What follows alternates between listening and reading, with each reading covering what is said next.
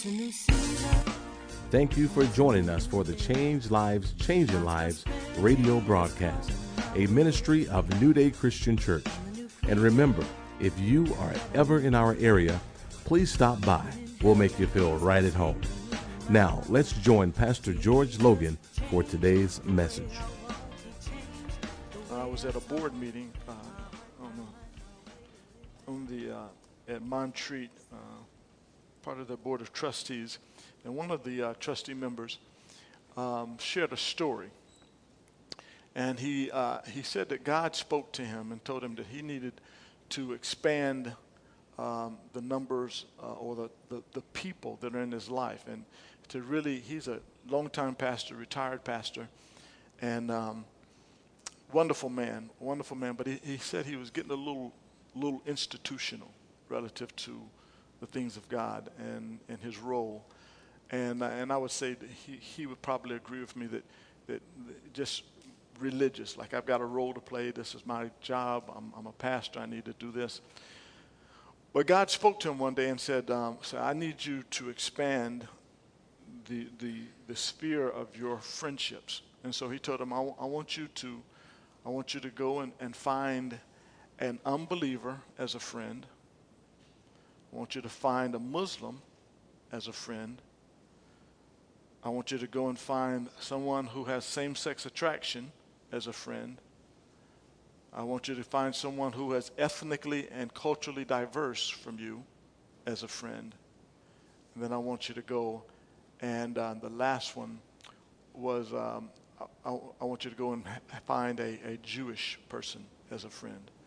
And in obedience to what he sensed the Spirit of God telling him, he went and did that.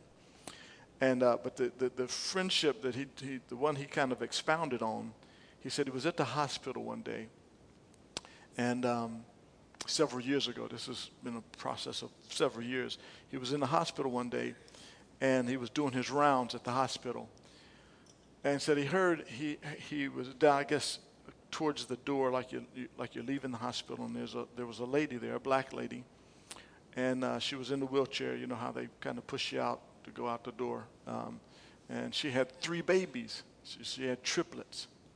Now you're gonna like this, because I'm gonna see if you know what was her ethnic and cultural background. I already told you. Oh, I didn't tell you. I told you there. What did I tell you? I told you she was a black lady. That must have slipped out. She's okay, so she's a black lady. This is a white man, a white pastor. And she had 3 children, triplets, and she saw him coming. He must have looked pastoral. And she said, "Are you a preacher?" He said, "Yes." He said, "Well, come over here and bless my children." And so he was like, and, sounded like she was pretty, loud. And so he went over there, and he said in himself that he really didn't want to do it. He really didn't want to go over there. He said it really wasn't his thing to do stuff so publicly. But she called him over, and he couldn't deny the fact he was a preacher. And so she said, "These are my 3 children. You're gonna like this: Jamaica, and Jamocha." See, I thought he was joking at first. He said, "These are my 3 children, Jamaica, and Jamocha." He said, "Will you pray for them?" And so he went, and he said, "Yes." And he said, "Would you bless them?" That's what she said. "Would you bless my children?" And so he said, "Yes." And he prayed for her, and she was like, "Amen, hallelujah." And she was, and he felt very uncomfortable with that, but he did it anyway. And as he was getting ready to, after that, Dick and she went on and left, she said the Spirit of God spoke to him and said, "I want you to form a friendship with this family." And so he and his wife went to the neighborhood in which they lived, and they looked for them and hunted them down, and they finally found them, and they established a relationship with this lady and her 3 sons, her 3 triplets. In the course of their relationship, one of them was killed in gang violence, was murdered. on the streets there in Chattanooga, Tennessee. And he was there. He was there for them. I don't know in what degree that he didn't really share how he was there for them, but they had established a relationship with this family. And he said the day that he came up to the day or two before he came up to our last meeting this past Friday, he got another call. And then that call, one of the other boys had just been taken in on a murder charge. So of the three boys, the police called him up and said, there's a young man down here, and he says that you know him. And he said, what's his name? He told him his name, and he said, yes, I do know him. And so now he's still involved in this family's life in some very, not so good terms relative to what's going on in their lives. And so what I went up to him afterwards, and I said to him, because he was like, I prayed for these young men and been in their lives, and then these things happened to them. These things took place. And I said, you know what? Here's what I took from this story, from me. And I said it just blessed me tremendously and made me recalibrate some things in my own mind relative to how to go out and touch people's lives. I said, you may feel like your influence, you didn't have a great impact on their lives, but could it not be that quite possibly through your interaction that these people received a pipeline from heaven and that they were blessed, the blessing, even though it didn't turn out, even though the swamp of difficulties around them were so severe, but quite possibly they found Jesus Christ through your intervention, through your taking the time to call on and pray for them. And the mom, obviously, she knew enough to know that I need a blessing on my children.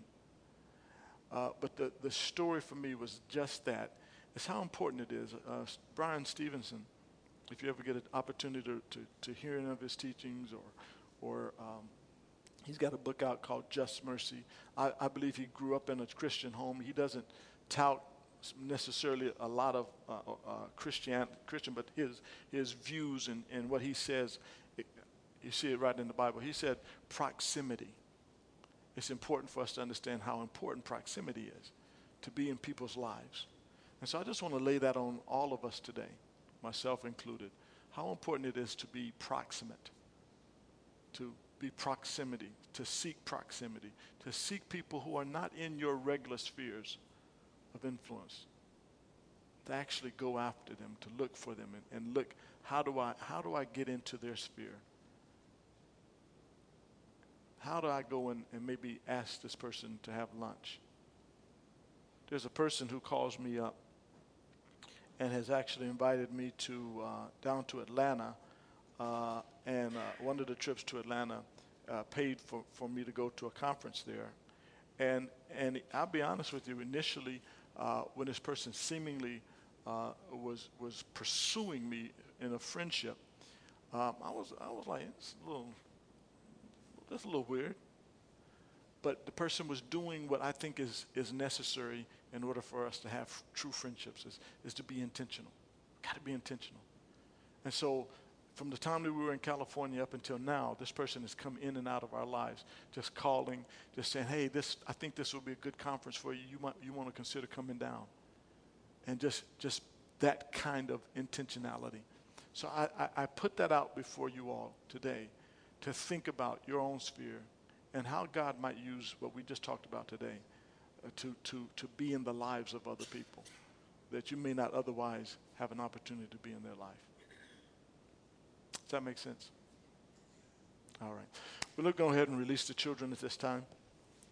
Remember the three children. Remember that family. Pray for the family that's there in Chattanooga, Tennessee. All right. Excuse me? Going here this morning. Let's turn real quickly to, and I tell you what, you don't have to turn there. We're going to just bounce off of this one real quickly. I shared this last week, and I'm going to share a little bit more this week.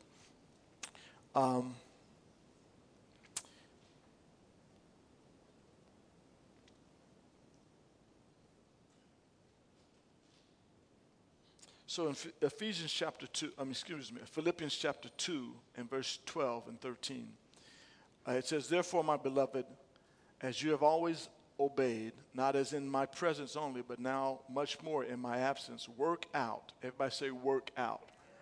Work out your own salvation with fear and trembling. Work out your own salvation with fear and trembling. Work it out. Work out.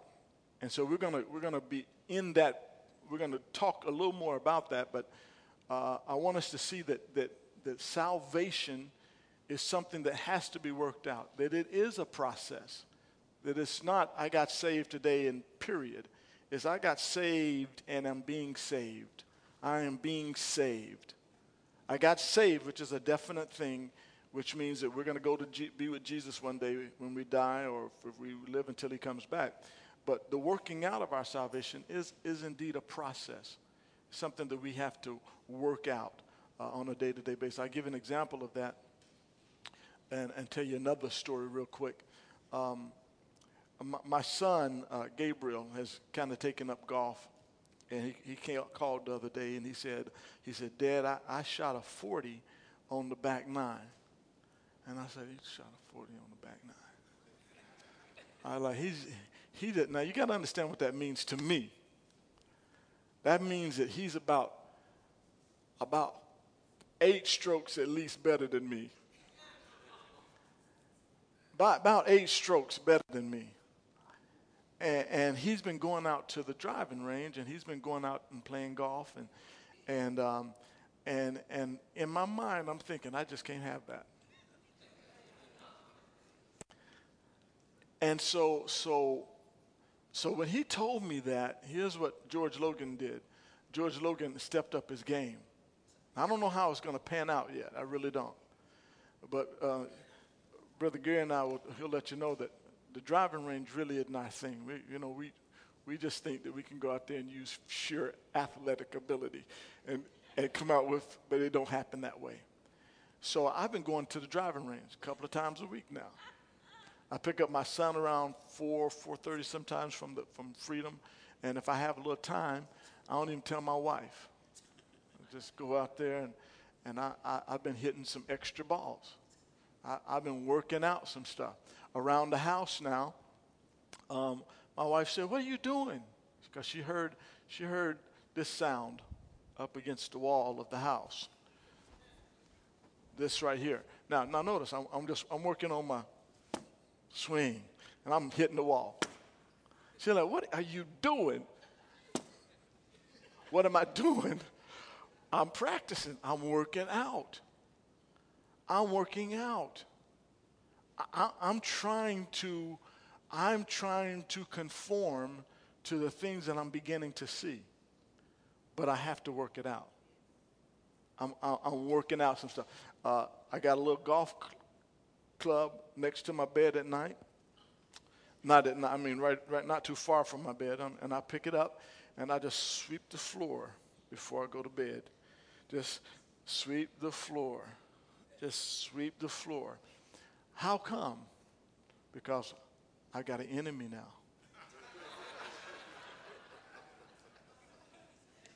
Y'all heard Dr. Gould say we have an enemy. I got an enemy now. I called him up the other day, and he kind of sheepishly, Gabriel that is, he kind of sheepishly said, I said, what you doing today, Gabe? Now, he's got a baby on the way, right? The boy's got a baby coming. He said, I'm just getting with a friend of mine. I said, Gabe, you're going to play golf, aren't you?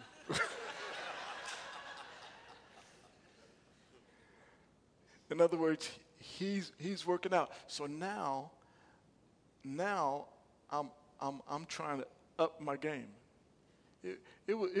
I didn't like getting beat by Eric and Gary, but now it's blood. It's Civil War time. I don't know how this is going to pan out. And I'm not saying I'm any better, but I'm saying I'm working out some things. I'm trying to work out some things in my mind. Because it's not a matter of strength. It's a matter of concept and skill. Can I convert what I'm learning into something that is now working and manifested in my life. I'll tell you another story, and I heard this one. This was from T.D. Jakes recently. Maybe some of you all heard it as well. But he's talking about the children coming out of Israel and how many of them got stuck in the wilderness. And he told this story, and I said, this is so good. I'm gonna take this. He was talking about before salmon became the big craze. There was cod. And any of you growing up in the northeast? Anyone grew up in the northeast? Anyone that grew up where cod was? Did you eat cod growing up? All the time. So it was a staple up there, right? Well, cod was there before salmon became big. And so the people on the West Coast wanted this cod, this fresh, right out of the water cod, fresh, cod, and it's got a taste to it that is different from frozen cod or cod that is it's just better. It just tastes better. So they were trying to figure out how to get this cod fish out to the West Coast. And so they said, well, they sent it out there in frozen, and when they got it, this didn't taste well. So they said, okay, well, let's send it out in like an aquarium, like in water. And so they sent it out there, and the fish were still fishy. They were still alive, and they sent it out in the water. So they were still swimming around and having a good time when they sent them out to the West Coast. But when they got it again, it wasn't the same. It wasn't fresh anymore. It didn't have that fresh taste to it. Now, Joe, you're a fisherman. Does fish taste better right out of the lake than it does after a little while? Absolutely, he says. And so they said, you know what? It's not selling well if our doing it this way. So they said, you know what? cod has a predator. And you know what they did? They put that predator, they kept the water, they kept them alive, but they put a predator in the water with the cod, catfish. And so while they were traveling, I guess by train, I'm assuming, to the West Coast, they were also running, trying to stay alive, trying to stay out of the mouth of the catfish. And guess what? When it got to the West Coast, tastes just like they came out of the water. How come? Because every day they're growing. They're learning, they're trying to stay alive. When you begin to realize you got an enemy and he's trying to get you and take you under, then every day you'll sup from the Word of God. Every day you'll meditate upon the Word of God day and night. Every day you'll be a doer of the Word of God because you realize there is an enemy out there trying to get me. And the Word of God will be fresh. You'll start getting new revelation and understanding, and it won't be old manna. It'll be alive and well, and nothing is stale anymore. Your worship's not stale. Your time spent with God is not stale because you realize something is chasing me and trying to get me. I got to stay with the Word of God. I got to be in church. I got to be in Bible study. I got to be meditating on the Word of God day and night. I got to listen and read for myself and find out what God is saying to me. See, we all have an enemy. Just some of us don't realize we have an enemy. So we don't act as though there's something trying to get you. And there is. So let's move on. Let's look at a few things here. Go back to Ephesians chapter 4. We want to look quickly at a scripture. And then I want to turn to several scripture. And I'm just trusting the Holy Spirit because I got a lot of scriptures to go over. But maybe not all today. But I just trust the Spirit of God to give me the proper order for each one of them. All right, so look at Ephesians chapter 4. And I'm not going to read all of it as we did last Sunday, but I want to read that latter part of it, verse 22 and 23. It says, verse 21, 22, and 23, it says, if indeed you have heard him and have been taught by him as the truth is in Jesus. Now remember, where is the truth? Someone tell me, where is the truth? It's right there. It's an open book test. Where is the truth? The truth is in Jesus. And what does Jesus say about the truth? And you will know the truth, and the truth that is in Jesus will make you free. All right? You'll know the truth, and the truth that you know will make you free. All right? So it says, for the truth is in Jesus, that you put off concerning the former conduct and be renewed in the spirit of your mind, that you may put on the new man, which is created according to God in true righteousness and holiness. Now, we're going to go back to 23, but I want you to look at 24. It says, and that you put on the new man, which was created according to God in true righteousness and holiness. It says, and that you put on the new man, which will be created according to God. Does it say that? Now, this is important for us to get that slight little difference there. It says, and that you put on the new man, which might be, could be, will be. No, it doesn't say any of those, does it? It says that you put on the new man, which was created according to God. That you put on the new man, which was created according to God in true righteousness and holiness. That he says we already have something that is already made in righteousness and holiness. That is already like God. Rightness, righteousness, and holiness. Now, how many of you this morning before you came to church, how many of you went down to Belk's, TJ Maxx, some other place to put on some clothes, to find some clothes to put on? Anyone? How many of you came straight from your house to church? Show me your hands. How many of you came straight from your house to church? Okay?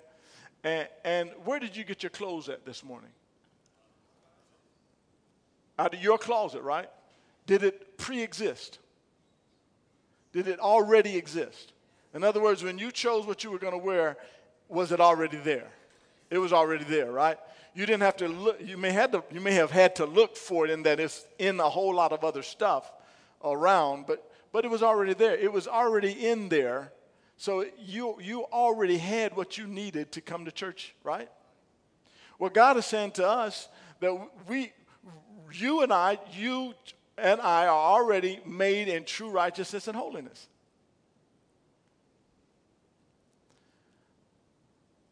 We already are. We're already made in true righteousness and holiness. And so what he's saying is that you might learn Christ so that we may learn how to put on what's already there. Christianity is not the great longing for. It is not considered the great longing for. I'm longing for this. No, it's saying Christianity is, the words of it is, I have it. It's already mine. It's mine. I have it right now. That's the testament of faith. But we have to get what is ours. We got to get our minds to believe that we really have it. We have to get our minds to believe that you really already have it, that we would have the revelation that it's already ours. So when it says, go back to verse 23, it says, and be renewed in the what? In the spirit of your mind. To be renewed in the spirit of your mind. Many of us have been collecting information from church for many, many years. 10 years, 15 years, 20 years, 25 years, 30 years. We've been acquainted with it, and we've been storing up stuff in our minds, but we have not got it in the spirit of our mind. Because the spirit of our mind means that we've got the revelation of it. That I've got the revelation that I am the righteousness of God, that I am made in holiness. And when we get the revelation of that, things change. How many of you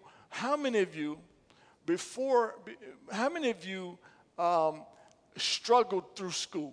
Just struggled through high school, middle school, elementary school. I'm just struggling. You know? And how many of you quite possibly thought that the struggle meant that you were not smart, that you were not intelligent, that you didn't have what it takes? Yeah, yeah. Thank you for being honest. Yeah, most of us have been identified by our surroundings as opposed to what's on the inside of us. And so maybe we did struggle. Man, if it were up to George Logan to be a mathematician, thank you, amen, amen, amen, hallelujah. Man, we would all go down the tubes. We would. Man, I just needed to make it through. If it were up to me to have graduated from high school and college based upon math, I probably wouldn't have done it. If they had threw one more math at me, I'd have said, no. Mm-mm. I told you this before when I was in college. The critical point in my career is I had to pass this test to get into the business school at Carolina. And Carolina at that time, and probably still is, had one of the best business schools. And you had to have at least a 2.5 to get into the business school. At least a 2.5 to get in business school. And that's just, that's taking all their courses and you end up, it was tough. So 2.5 is nothing to frown on. That's tough. It was tough getting in there. And I had to take this calculus for business from a German professor.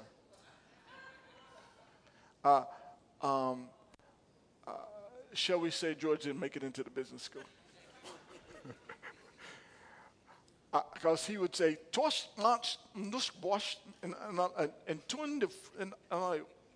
he wasn't speaking German, but it sounded like German to me. And I struggled with that class. I just got down, the hair of my chinny chin chin. Oh, I got out by the hair of my chinny chin chin. I got a D in that class. And I was happy for the D. You understand? Anyone ever been in a class where you just happy you got a D? Yes, indeed. I was happy. I was overjoyed. I ran it out of class joyously. Now, I'm not saying that one class kept me out of the business school, but it surely didn't help. But had I defined myself by my struggles in math, I would have never considered myself intellectually capable of doing hardly anything. Now, that's just me. I don't know if anyone else ever struggled like that, but George Logan did. And I had to renew my mind that, did you know, you're not dumb. You just can't do math. Right? Yeah. And so the goal was just get through. Right? Just get through. And there's certain things in life. The Word of God is such a wonderful, it's wonderful because it allows us to identify with our true self as opposed to all of the things that cause us to make us think that we're certain things. And so when we talk about be renewed in the spirit of your mind, the spirit of the mind of many people is a revelation that they've received by their surroundings, by the things around them. You know, there are people who think that they are dumb because they've just been in a surrounding where no one has ever told them otherwise. There are kids who may struggle with reading, and they think that because I struggle with reading, I'm not smart. Naomi deals with kids who have dyslexia, and they're not dumb. They just have a different way of seeing words and making sentences and doing that thing. But as soon as they get out of that realm where it counts, it has some value to do good in the school system, and they get in that place where you know, you are. There's a guy that I went to school with, and he struggled at Carolina. He struggled, and now he's been working with Microsoft and Apple for some time now. He left Carolina and went to State, and he went. All right. I'm not saying the state, no, but it just put him in his vein. He was sharp with the maths and science. He was sharp. He just had no business being in a liberal arts school like Carolina. It exploited his weaknesses. When he went to state, he embraced, numbers and computers and all of that kind of stuff. He wasn't dumb at Carolina. He was just not in the right place. And so no matter what's going on in our lives today, we need to understand that I am not necessarily what I'm producing right now. But I need to get a revelation so that I can produce other things. I need to have revealing, something open up in my mind that lets me know that that's not who I am. And that's why I think it's so important for us to get into places where people are convinced that they are their surroundings, that they have a revelation so that we can change that narrative that they have of their lives. Let's look at some other scriptures. I'm going to go to a scripture here that I believe will help you out to see this even more. So it says to be renewed in the spirit of your mind. And I just want y'all to get that spirit is the what we tell ourselves, what we believe to be true. What we tell ourselves. It's the revelation of what we believe to be true. And so it's going to work one way or the other for us, either negatively or positively. So if we go to another scripture here, look at Mark chapter 4. And you'll be familiar with this scripture, but I was reading it the other day and it just popped out, spirit of your mind. Look at this. Mark chapter 4 and verse, I'm going to read all of it because I think it just, in context, we need to do that. It says, listen, verse 3, listen, behold, a sower went out to sow. And it happened as he sowed that some seed fell by the wayside, and the birds of the air came and devoured it. Some fell on stony ground where it did not have much earth, and immediately it sprang up because it had no depth of earth.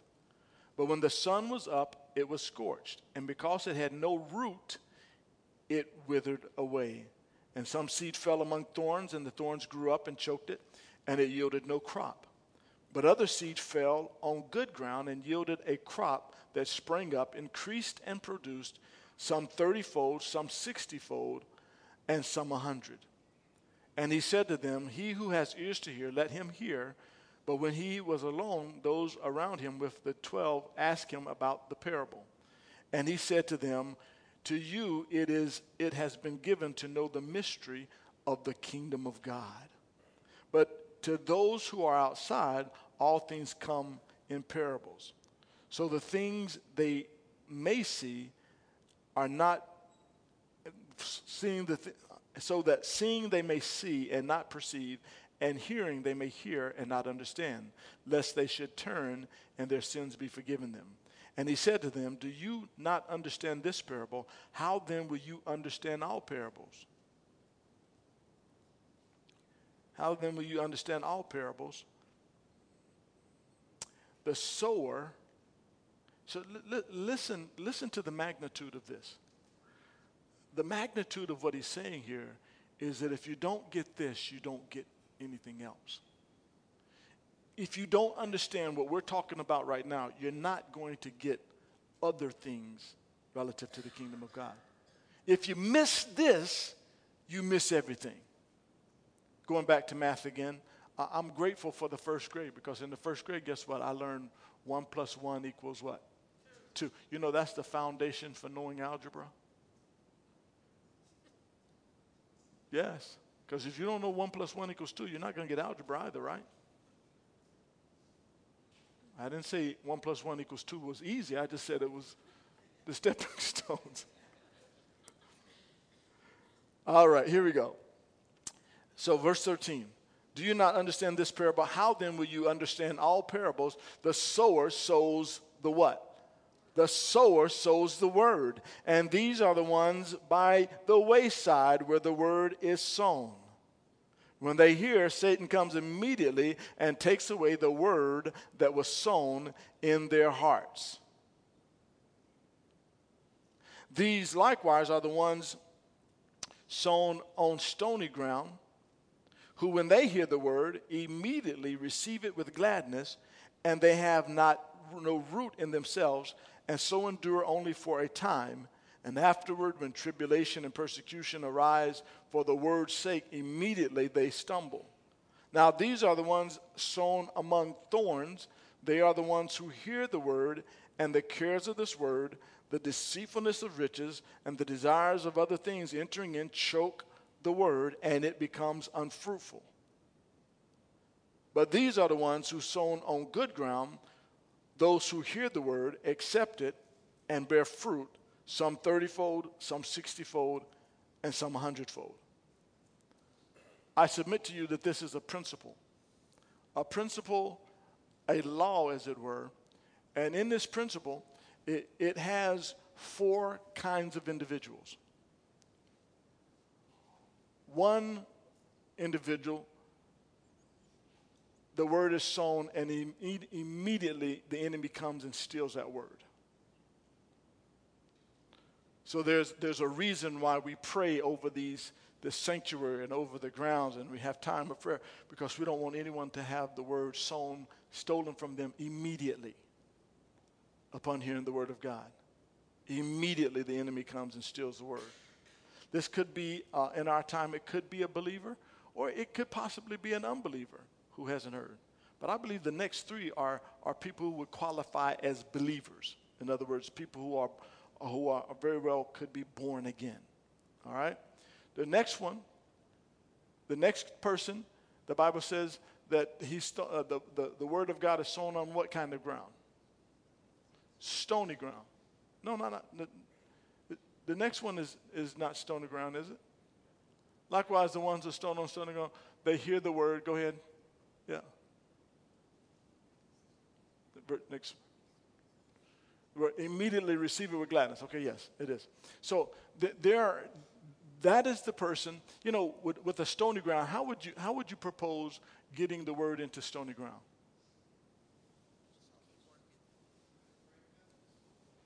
What would you have? You have to do what?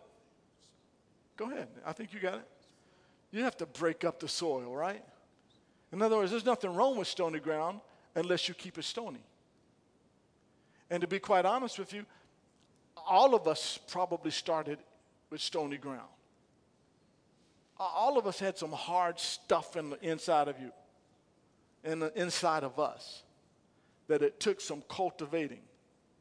Stony ground would be kind of like a hard head, right? Can we say that? A hard head. You ain't going to tell me. You ain't going to tell me what to do. Nobody going to tell me how to live my life. I'm going to do what I want to do. Nobody going to tell me how to spend my money. It's my money. All right, that's hard-headedness. Nothing wrong with it. Probably most of us, maybe not all of us, but most of us have started out with a stoniness about us, a hardness about us because of things that we have learned and have been baked, and we just kind of are strong on that very thing. But the Bible tells this. It says, whomever, talking about the cornerstone, it says, whoever this stone falls on, oh my goodness. But whoever falls on the stone, they're going to be all right. So what we're doing here this morning is we're falling on the stone. Y'all understand what I'm talking about? We are falling on the stone. We're saying stone. We're saying the word, the ancient of days, the rock of ages. We want to fall on you instead of keeping ourselves independent of you. We don't want to be so hard-headed that we can't receive anything this morning. But we want to fall on the stone. And that's what's happening. That should be what's happening in our lives, is when we're hearing the word of God, we should say selectively, voluntarily, we want to fall on this stone and have everything that is not in keeping with the stone broken up so that we can receive the word of God. And the stone is not in your spirit. Your spirit is pliable. It wants to grow. It wants to learn. It's leaping. Where it comes with complications is right up here.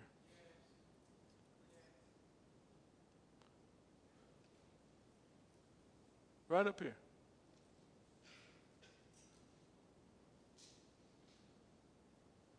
Matter of fact, I think we're going to start assigning someone with a sledgehammer. Anyone we suspect that has a head, a stony, that's hard-headed, we're going to give them a little tap in the head. No, but that's what the Word of God is, but we voluntarily do it. It says, whomever the stone falls on, but whoever falls on the stone. And we can see the people who fall on the stone. They're humble people. They said, you know what? It's not my way anymore. It's his way. Let's read the next kind of character who is in this realm of renewal of the mind. And they have no root in themselves, and so endure only for a time. And afterwards, when tribulation and persecution arise for the word's sake, they immediately stumble. If I've learned anything in these past 25 years of ministry, I have learned that it's not the one who bursts out first who gets it. It's the one who remains until the end. They're the ones who get it. It's the ones who will stay the course, who just ever so slowly. You know, someone said this to us one time. I think it was in that, what is it, that teaching we received from Dennis Rainey? Not Dennis Rainey, but the Dave Ramsey. He said that, was it that one he said we all should read the book of the tortoise and the hare? Yes. Who gets the prize? It's the tortoise. Yes, indeed. It's the tortoise that gets the prize. It's the tortoise that stays the course. It's the tortoise that makes it to the very end. And here's what I'm convinced of, that God has brought us into a walk of a tortoise and not the walk of a hare. That's why he tells us, be steadfast, be unmovable, always abounding in the word of the Lord. Inch by inch is a cinch, right? In other words, keep on chugging away at it. Keep on working. Yeah, we're going to get some areas where we're not what we need. If you're there now, come on and raise your hand. We want to know you. If you're already there, come on, let us know. If you need no repairs to your mind, you let us know. And I'll just sit down right now and let you do the rest of the teaching, because you're already there. No, we should all embrace that I need a constant flow of the Word of God in my life to be able to change, because I'm being transformed by the renewing of my mind. By the renewing of my mind, I'm being transformed. So it says, tribulations come along, man. Man, you don't know what I got going on in my life. I don't think I'm going to read the Word today. I got too many pressures on my life. I've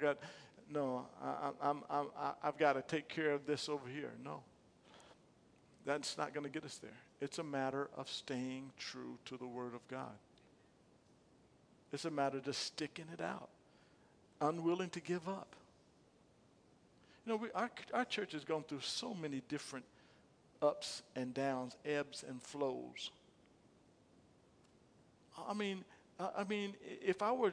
God told me, he said, just keep staying out of the middle. Don't get around and start looking at why or why not, or who's coming, who's not coming, who's left, who's coming. No, just preach the word. Just stay true to the Word of God. There may be some questions that we need to answer. There may be some things that we need to do and can do better, but stay true to the Word of God.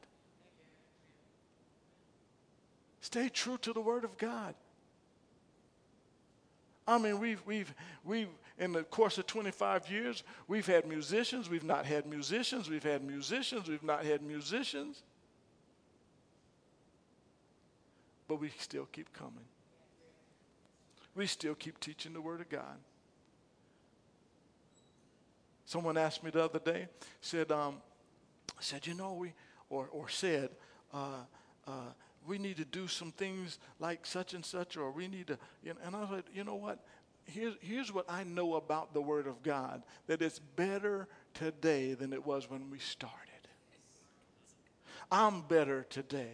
I have a better understanding of the Word of God. I have a better grasp on the Word of God than when we first started. I asked your forgiveness for some of the things that I taught back in the day.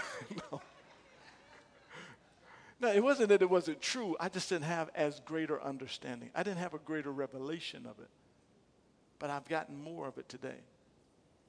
So there may be some things that we need to do, change relative to, but we're not going to change the Word.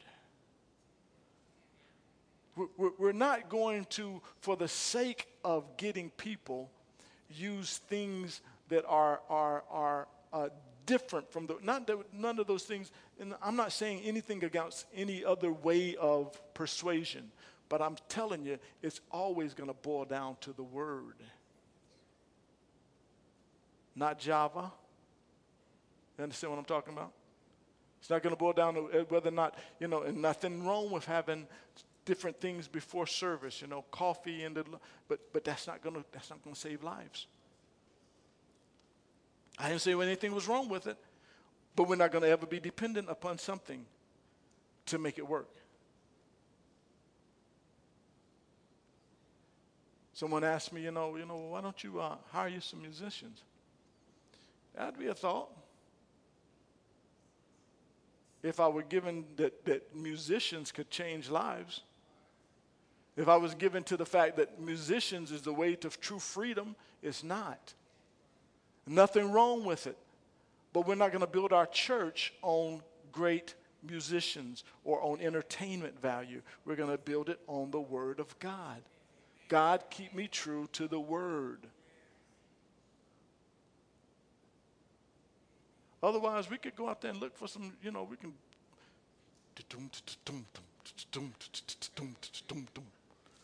Dum, dum, dum, dum, dum. Y'all be don't. Yeah, no, but that's nothing wrong with that, but that's not how you build the church. You build the church on the Word of God. So that you can get to this point right here. These are those. Okay, let me go right back there again. Having no root in themselves. What that means really? What I believe that means is lacking in character. Just not having stay-to-itiveness in them.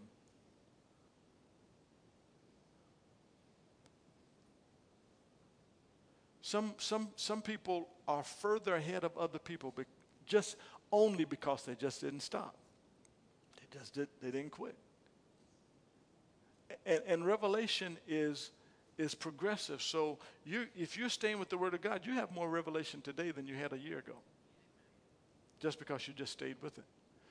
And they have no root or character in themselves, and so endure only for a time. And afterward, when tribulation or persecution arises for the word's sake, immediately they stumble.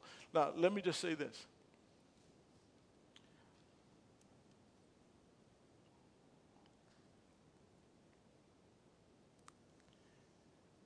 Most everyone that's here today, and you have varying reasons for coming, but most everyone that's here or has come through our ministry has not come for any perks.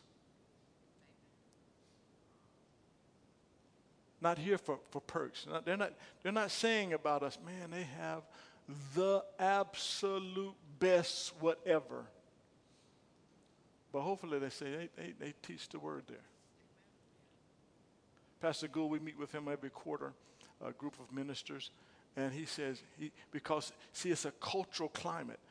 The leaving of the word, even within church, is in the culture today. There is anti-word today, anti-gospel, anti-Christ is prevalent in our society today. And here's what Pastor Gould would always tell us. He's told us over and over again. He says, you keep preaching the word. Keep preaching the word. Keep preaching the word. Don't stop preaching the word. Don't try to do it with gimmicks and games and programs. Teach the word. Teach the word. And I pray that's what you're here for. Do we need to do some other things? Yes, we need to go out in the community and teach what we've been taught. Share what we've received. But never give up on teaching the word. Not start spinning plates. You know, have 3 or 4, 5 or 6 plates. I'm not good at it. Just teach the word. Listen to the last part here. And this is all a byproduct. I truly believe this last part. Go to verse 19.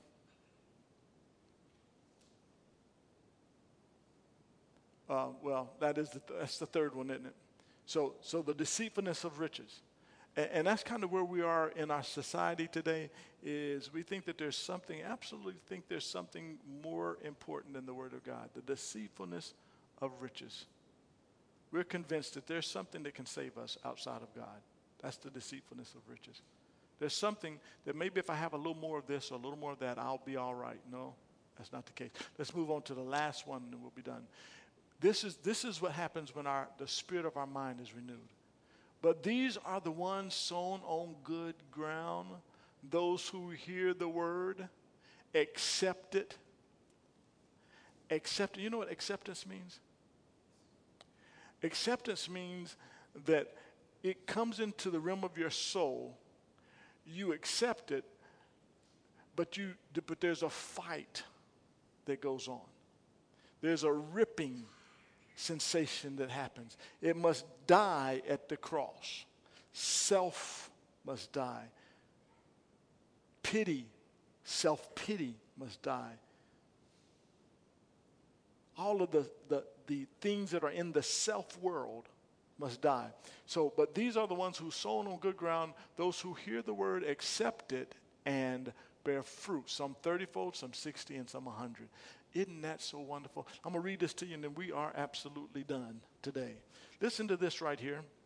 This is a quote from A.W. Tozer. And I said I'm going to just read it because I can't, there's no way I can say it as well as it is said in this book. Listen to this right here, if you'll allow me to read this. And we'll get into this a little more Wednesday night and also again on Sunday.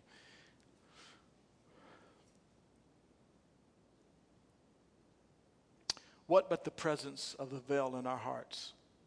A veil not taken away as the first veil was, but which remains there, still shutting out the light and hiding the face of God from us.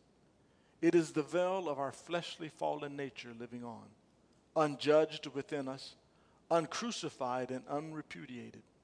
It is the close-woven veil of the self-life, which we have never truly acknowledged, of which we have been secretly ashamed, and which for these reasons we have never brought to the judgment of the cross. It is not too mysterious, this opaque veil, nor is it hard to identify. We have but to look in our own hearts, and we shall see it. Sewn and patched and repaired it may be, but they're nevertheless an enemy of our lives and an effective block to our spiritual progress. This veil is not a beautiful thing, and it is not a thing about which we commonly care to talk. But I am addressing the thirsting souls who are determined to follow God. Let's say that one more time. But I am addressing the thirsty souls who are determined to follow God. And I know they will not turn back because the way leads temporarily through the blackened hills. The urge of God within them will assure their continuing pursuit. They will face the facts, however unpleasant, and endure the cross for the joy set before them. So I am bold to name the threads out of which this inner veil is woven. It is woven of the fine threads of the self-life, the hyphenated sins of the human spirit. They are not something we do, they are something we are. And therein lies both their subtlety and their power. To be specific, the self-sins are these: self-righteousness, self-pity, self-confidence, self-sufficiency, self-admiration, self-love, and a host of others like them. They dwell too deep within us and are too much a part of our natures to come to our attention till the light of God is focused upon them. The grosser manifestations of these sins, egotism, exhibitionism, self-promotion, are strangely tolerated in Christian leaders, even in circles of impeccable orthodoxy. They are so much in evidence as actually for many people to become identified with the gospel. Let me read this last part here. Self is the opaque veil that hides the face of God from us. Let us remember when we talk of the rending of the veil, we are speaking in a figure and the thought of its potential almost unpleasant or pleasant, but in actuality, there is nothing pleasant about it. In human experience, the veil is made of living spiritual tissue, the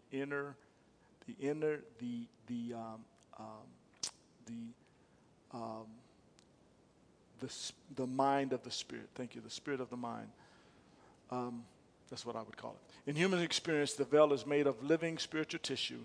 It is composed of the sentient, quivering stuff of which our whole being consists. And to touch it is to touch us where we feel pain. This is what I want you to get, and we'll close with these last few statements.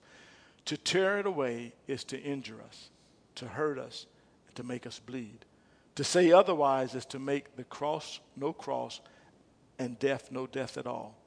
It is never fun to die, to rip through the dear and tender stuff of which life is made can never be anything but deeply painful. Yet this is what the cross did to Jesus, and it is what the cross would do to every man to set him free.